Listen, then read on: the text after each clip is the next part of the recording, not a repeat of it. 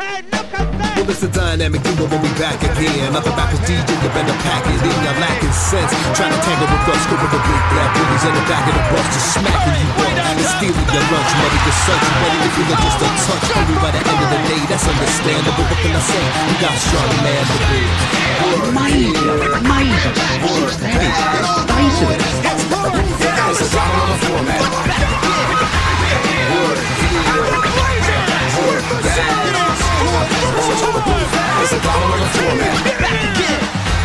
Gary has absolutely no idea what has happened to it. Still doesn't know. Jesus fucking Christ. You called, my son? Oh, don't make me laugh tonight. My ribs hurt. What did you do to yourself?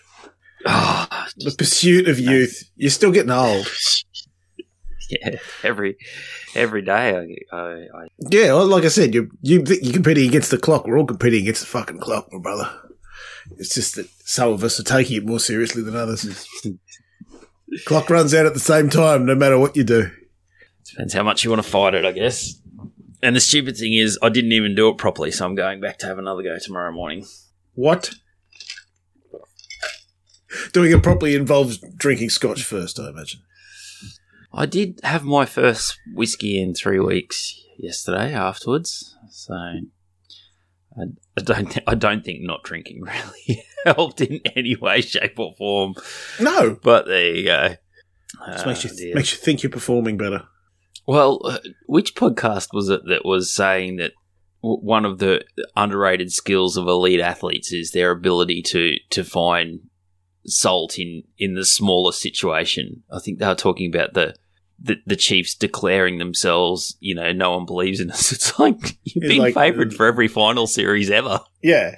Yes. It's amazing. But there's always someone who's willing to fucking make you to say the dumb thing now. It's not hard to find the bulletin board material. It's the Skip Bayless effect, isn't it? All right. Yeah. Skip Bayless essentially exists just to say something more stupid than anyone else. Yep. Which is our corner. Get the fuck off it, Bayless. This is the Balls Podcast. I'm Doc. He's Bezo. It's All-Star break. Yay? Yeah. I really don't give a fuck, to be honest. I'm not particularly arsed with All-Star. Neither seem to be too many of the players, possibly because All-Star is in Utah and not in, Vegas or somewhere they'd actually want to go to. Yeah, I wonder whether that would make any different. Like, Embiid was sort of like, I've been playing hurt for 3 weeks. But maybe I'll rock up. Maybe I'll. He didn't seem that phased about, this glittering weekend of weekends. No, and Giannis sprained his wrist literally the night before. Didn't stop Milwaukee from racking up their frickin' 14th win in a row, whatever it's up to now. They've won 12 in a row and 14 in the last 15. So, and they're still second in the East. Yeah. Oh, I suppose for that game we do have to point out that we have to pour a bit out for the TNT Bulls, who finally lost a game at home for the first time in 10 years. Oh, Westbrook's going to ride in and save them, though, so they'll be fine. Not if Paul George gets his way. And to be honest, I think he'd be more useful on the Bulls than he would be on the Clippers. The Clippers need a point guard, but they don't need that point guard. Whereas the Bulls could probably, with Lonzo out and although offense isn't their problem. Chicago, they've lost 6 straight, and their defense, I think they've got the second worst defense in the fucking league. So Westbrook's not doing much with that. Yeah, the buyout market. Actually, no, sorry, I've totally misread Kirk Goldsberry's fucking efficiency landscape map. Their defensive efficiency is excellent. Their offense is terrible. They do need Russ. Yeah, Russ is definitely not going to help that defensive efficiency. Yes. That's for sure. This week, the sequel to Doc Reed's bios, Doc tries to interpret fucking XY graphs. You'd think you'd be pretty good at that by now. I retired from fucking data. I'm all about feels and narrative. Well, that's good for this podcast because we are definitely not data driven. No, we are putting the anal in analytics. Well, like in the buyout market, I think Reggie Jackson. Nobody ever gets anything from the buyout market. There's a lot of kind of talk about, these guys, but it's all people who weren't great in 2012. And there's a reason they're on the buyout market. It's because they're washed. Though the Kevin Love one's fascinating, right? Yeah. Couldn't get a start for a team that's playing really, really well. Yeah. They're the number one net team in the last 15 games. Can read the graph this time. And they're like, we'll buy you out as long as you don't go to anywhere that we might have to face in the finals. Seems like they still think he's got some sort of juice. You know, like, obviously their nightmare would be he goes to Miami, drops 6 kilos, discovers how to shoot again and wins Miami a playoff game in a 3-6 series. Wouldn't that be such a glorious fuck you from Cleveland and Dan Gilbert to Miami? If they literally say, we're not worried if you go to a team that we don't consider a threat, and then they definitely send him to Miami just to basically say, you guys are fucked this year and you're not even a consideration. Yeah, it's so compressed. Everything's so compressed. I'm absolutely sick of the MVP conversation which is just so full of absolutes like, Jokic cannot win it. You know, how can you vote for anyone but Giannis? Or how can you vote for like Tatum's on the best team? It's like the 3-year fucking penalty thing, and it's like all these guys are really good. Yeah, that's right. I know these people are hyper competitive egomaniacs who want to be the best in the world. Yeah, and I can't wait to hear how much disrespect we're expressing to Joel Embiid after he definitely doesn't get it this year. Yeah, it's not like who was it? The Rockets guy, Hakeem Olajuwon, that won it over Jordan that year, and then Jordan came back and just absolutely annihilated them in the finals as a sort of, that's not a real MVP. Who was it that knocked Jordan out? When he came back the first time? Like there was a bit of fatigue for it. Was it him or was it Malone? There was someone that won it. Karl Malone definitely won an MVP that he shouldn't have because he's a creep and a pedophile. Another reason I'm not particularly thrilled with that fucking All-Star in Utah is they're platforming Karl Malone. They're making him a fucking judge in the All-Star. As long as they don't put a microphone anywhere near him and ask his opinions on various things. I was going to say, he's the less problematic of the two. I don't know. Stockton and Malone are both fucking terrible. You don't Google their views on things, folks. I'd say they're down the rabbit hole, but you know, these aren't rabbit holes. These are like gopher holes. These are like, you know, some sort of large weaponized fucking wombat burrow kind of thing. They're deep and gone. They make Kyrie look like fucking Stephen Hawking. Yeah, they're more preppers than down rabbit holes. Yeah, they're down a rabbit hole in a bunker with Fox News on and lots of weapons and definitely no vaccines. I was just looking at the standings. Is there any real where's the push going to come from, do you think?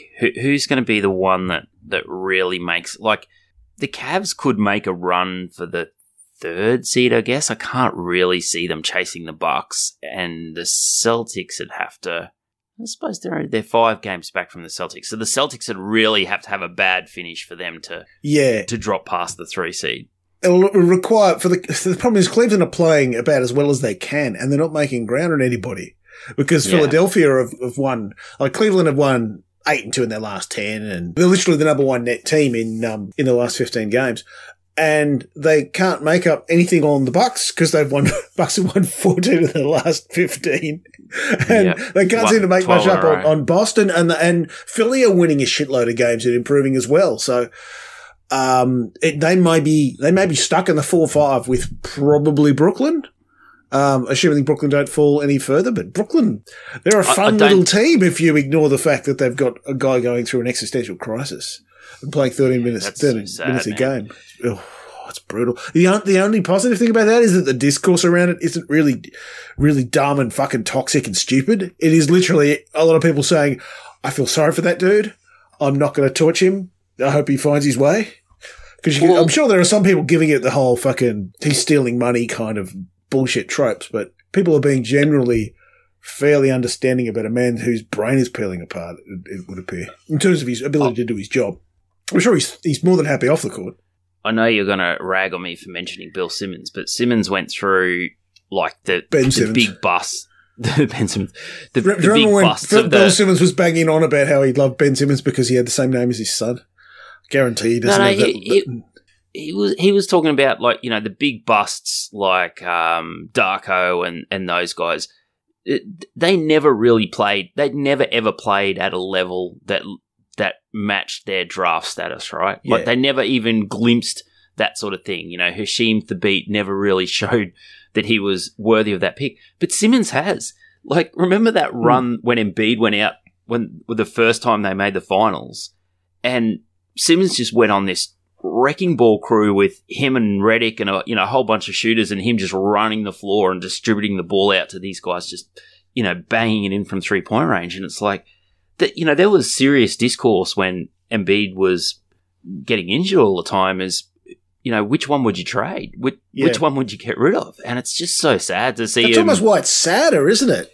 Yeah. Because he was an all-star and he was an all-NBA player and he can't. And the only reason he can't is because of what's between his ears. He was broken by that passed-up dunk. He's just completely broken by it.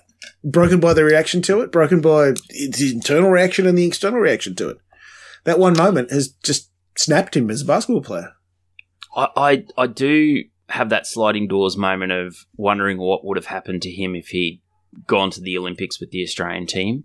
If he'd just gone into that completely different environment where you can't have all your hangers, like especially in Tokyo, where you could not have all the hangers on and all the people whispering in his ear, and, you know, just let Patty Mills and Ingles build him back up a little bit after that final series. But instead, you know, he went away to work on his jump shot for an off season, and yeah, it's never and then really set out for a year.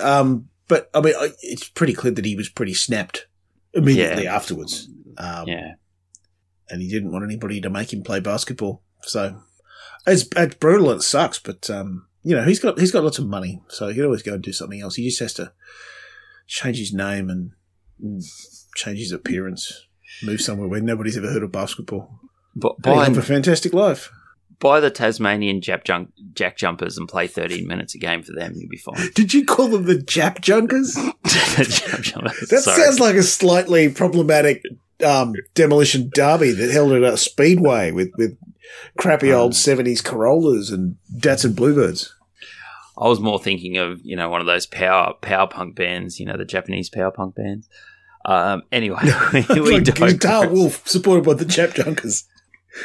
Yeah, I don't know why they named a basketball team after an ant, but yeah, because it's Tasmania. They don't have enough weird fucking fauna down in Tasmania.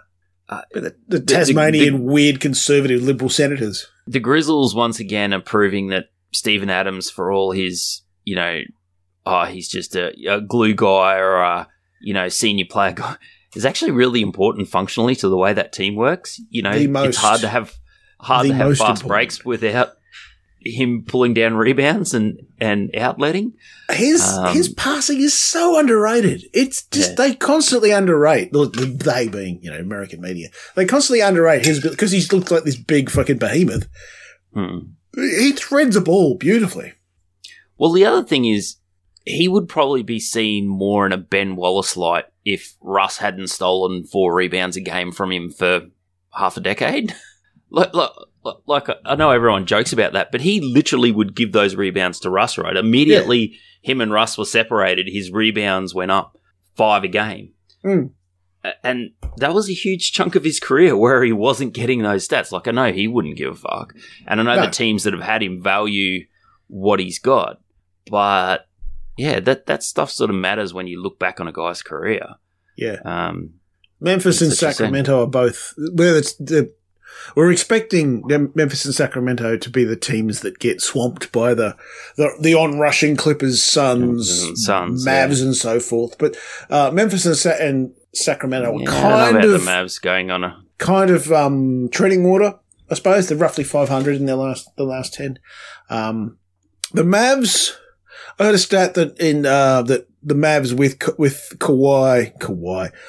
Whenever I say Kawhi, I mean Kyrie and vice versa, folks. And I literally had to do a tiny little in its shared moment last week to sort of say, I meant to say Kyrie, not Kawhi. So Dallas have played basically an hour of basketball with Kyrie and Luka on the floor, and they've scored like 140-something points per 48.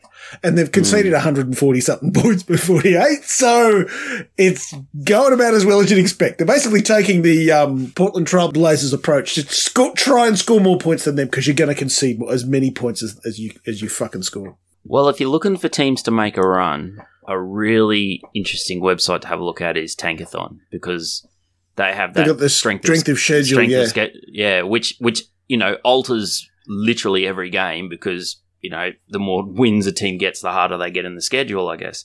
But Philly and the Clippers have the two hardest runs homes. And then Sacramento and Phoenix are 4 and 6. Guess who's got the 30th strength of schedule? The Dallas Mavericks. A lot of easy games left. Lots of Spurs, lots of Hornets, lots of Bulls, lots of Lakers. That they could go on a run. OKC are right down the bottom. They could go, they could shore up that 10 spot. I think OKC are definitely in the game. I just don't see them dropping out. Because Portland aren't getting any better. They're fucking horrible. No. They're really they're literally horrible. They've got the best offense and the 30th defense. I can't see or consider anything that's going to make them much better. And the Jazz are just that little bit weakened by Conley, who immediately has had an effect on the Timberwolves. Yeah. Right? I know they're 5-5 and they lost their last game, but just everything looks a little bit smoother. But like we said last week, a lot of those teams that have been reformatted by the trade deadline kind of probably need a little bit of time together just to fucking, obviously they're not going to have a lot of time together over the next week or so, but they're going to need the period after the All-Star break just to figure out who everybody is. I definitely feel like someone in the West, in that whoever finishes in the top 4 is going to lose in the first round. Someone, I could see the Grizzlies, I could see the Kings, I could see the Clippers, I could see all of those teams losing in the first round. The Clippers have a ceiling of a championship and a floor of a first-round exit. And we just don't know because we never see the same Clippers team. We're starting to see a little bit more now with Kawhi and Paul George actually playing basketball, but they could very easily bring in Russell Westbrook and grenade the whole fucking thing. Yeah. And then they could do the Nets thing and go, okay, Kawhi's got 3 more years. Give us some picks. Let's do the rebuild. What kind of team would trade for Kawhi? Given that that he only plays half the games, it is extremely clear that he is managing a chronic knee issue that is never going to get better. The Heat, because they always think they can get more out of someone than the other people. Yeah, I don't think they would like how much autonomy Kawhi wants. Would the Timberwolves trade Cat for Kawhi? Timberwolves will trade anything for anybody at this stage. Remember they traded 5 picks for Rudy Gobert? Yeah, that's what I'm saying. Like, would They don't have anything to trade. Maybe they'll trade Rudy Gobert for... Well, no. Like, Cat's on another 3 years. Cat for Kawhi.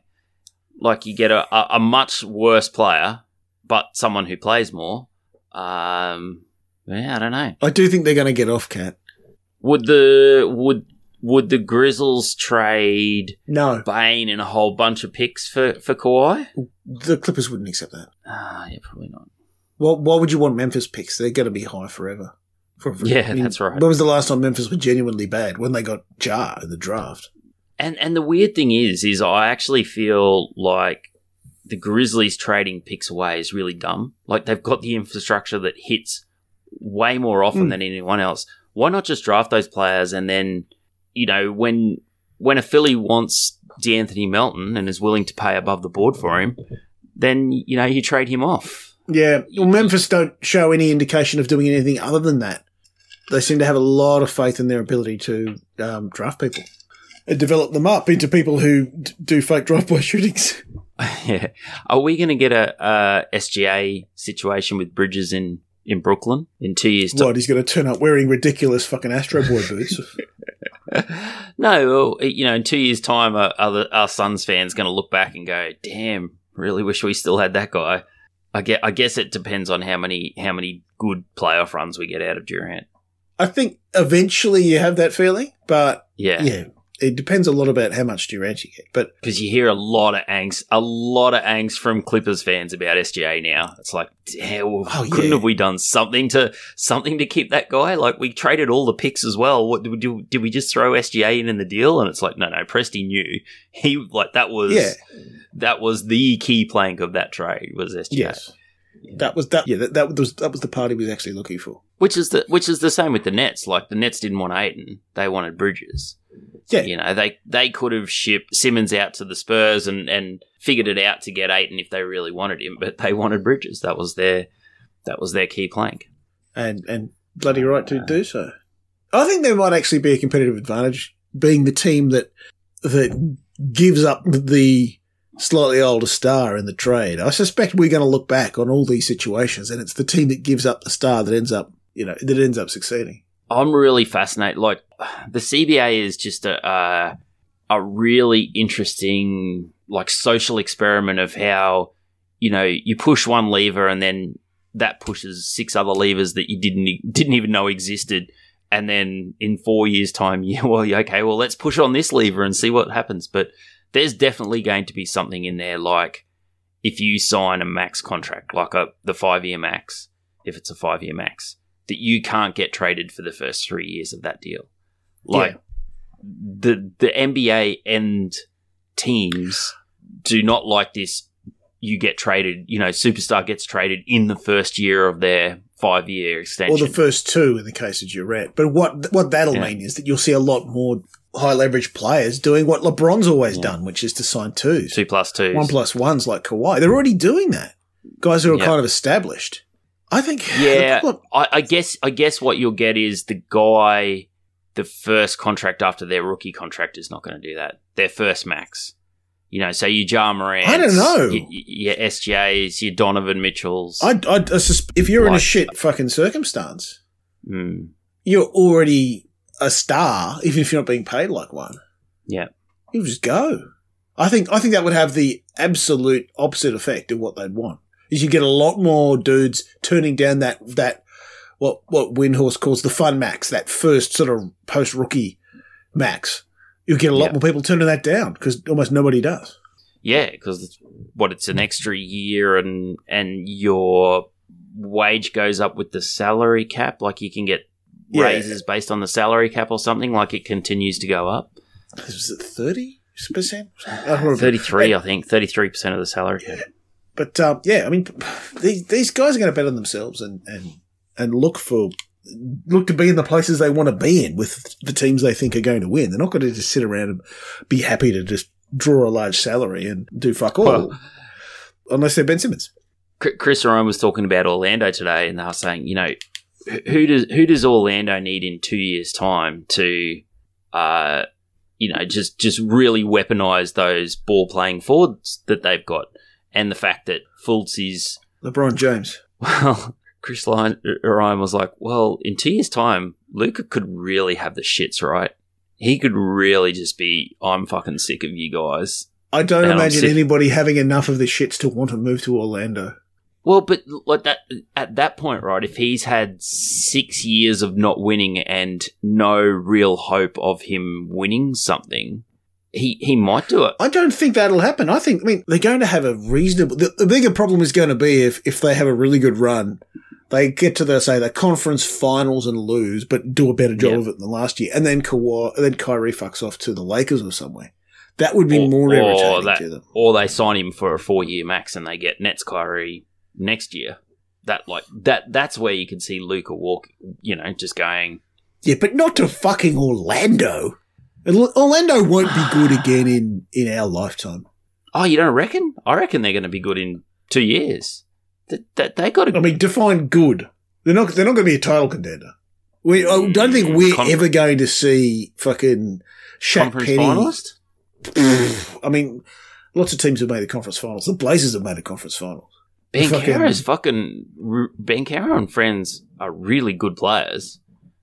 And they've got all They're good. They're good. There's a lot of really, really good players in the fucking National Basketball Association.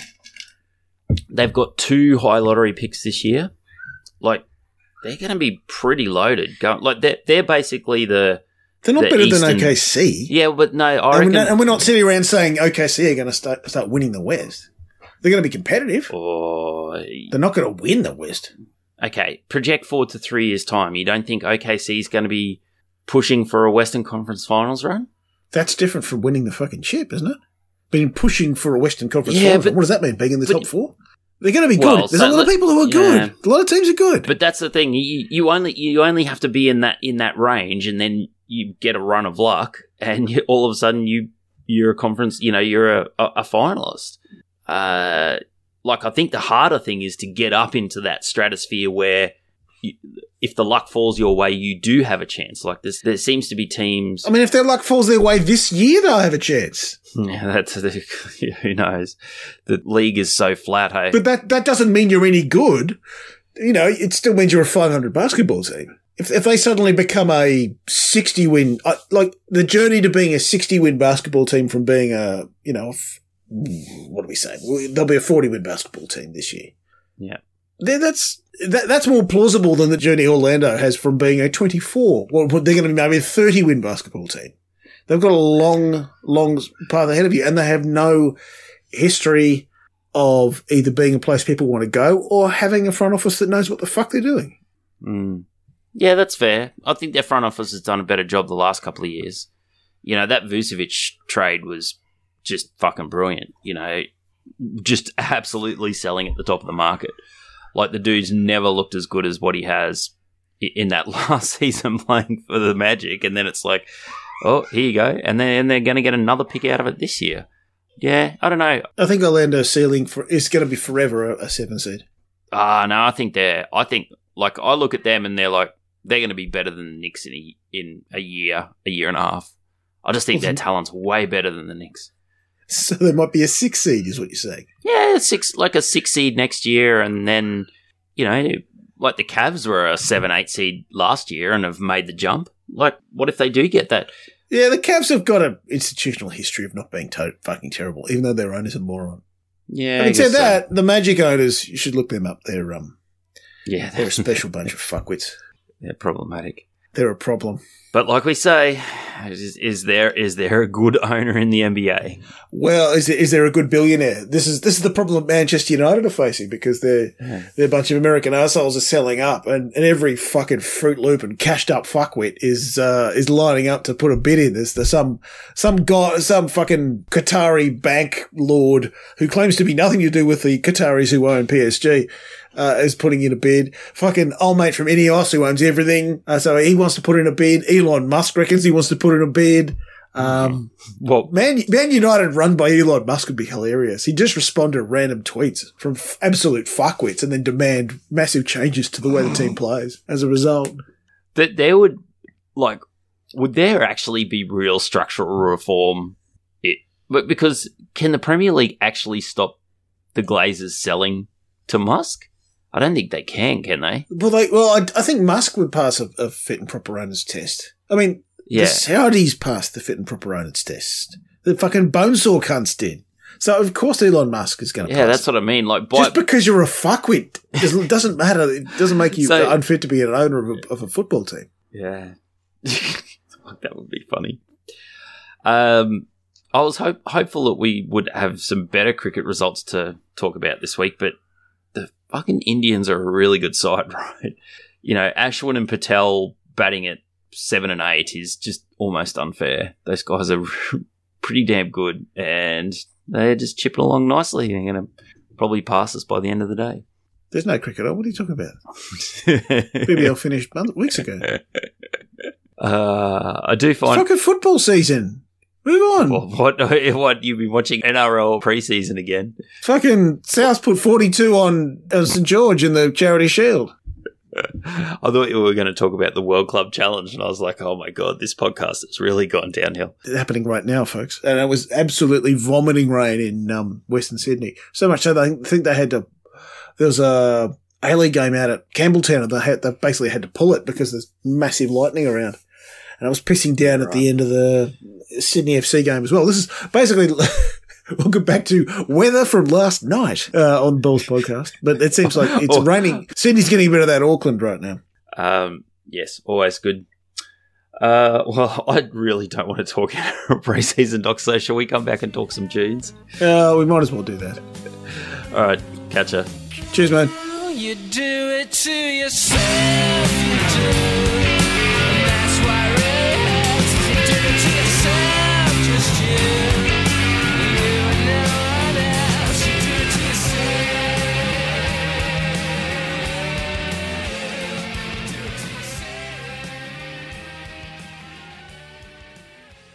All right, I'm going to go retop my soda water up. I'll be back. Yes. Oh, God.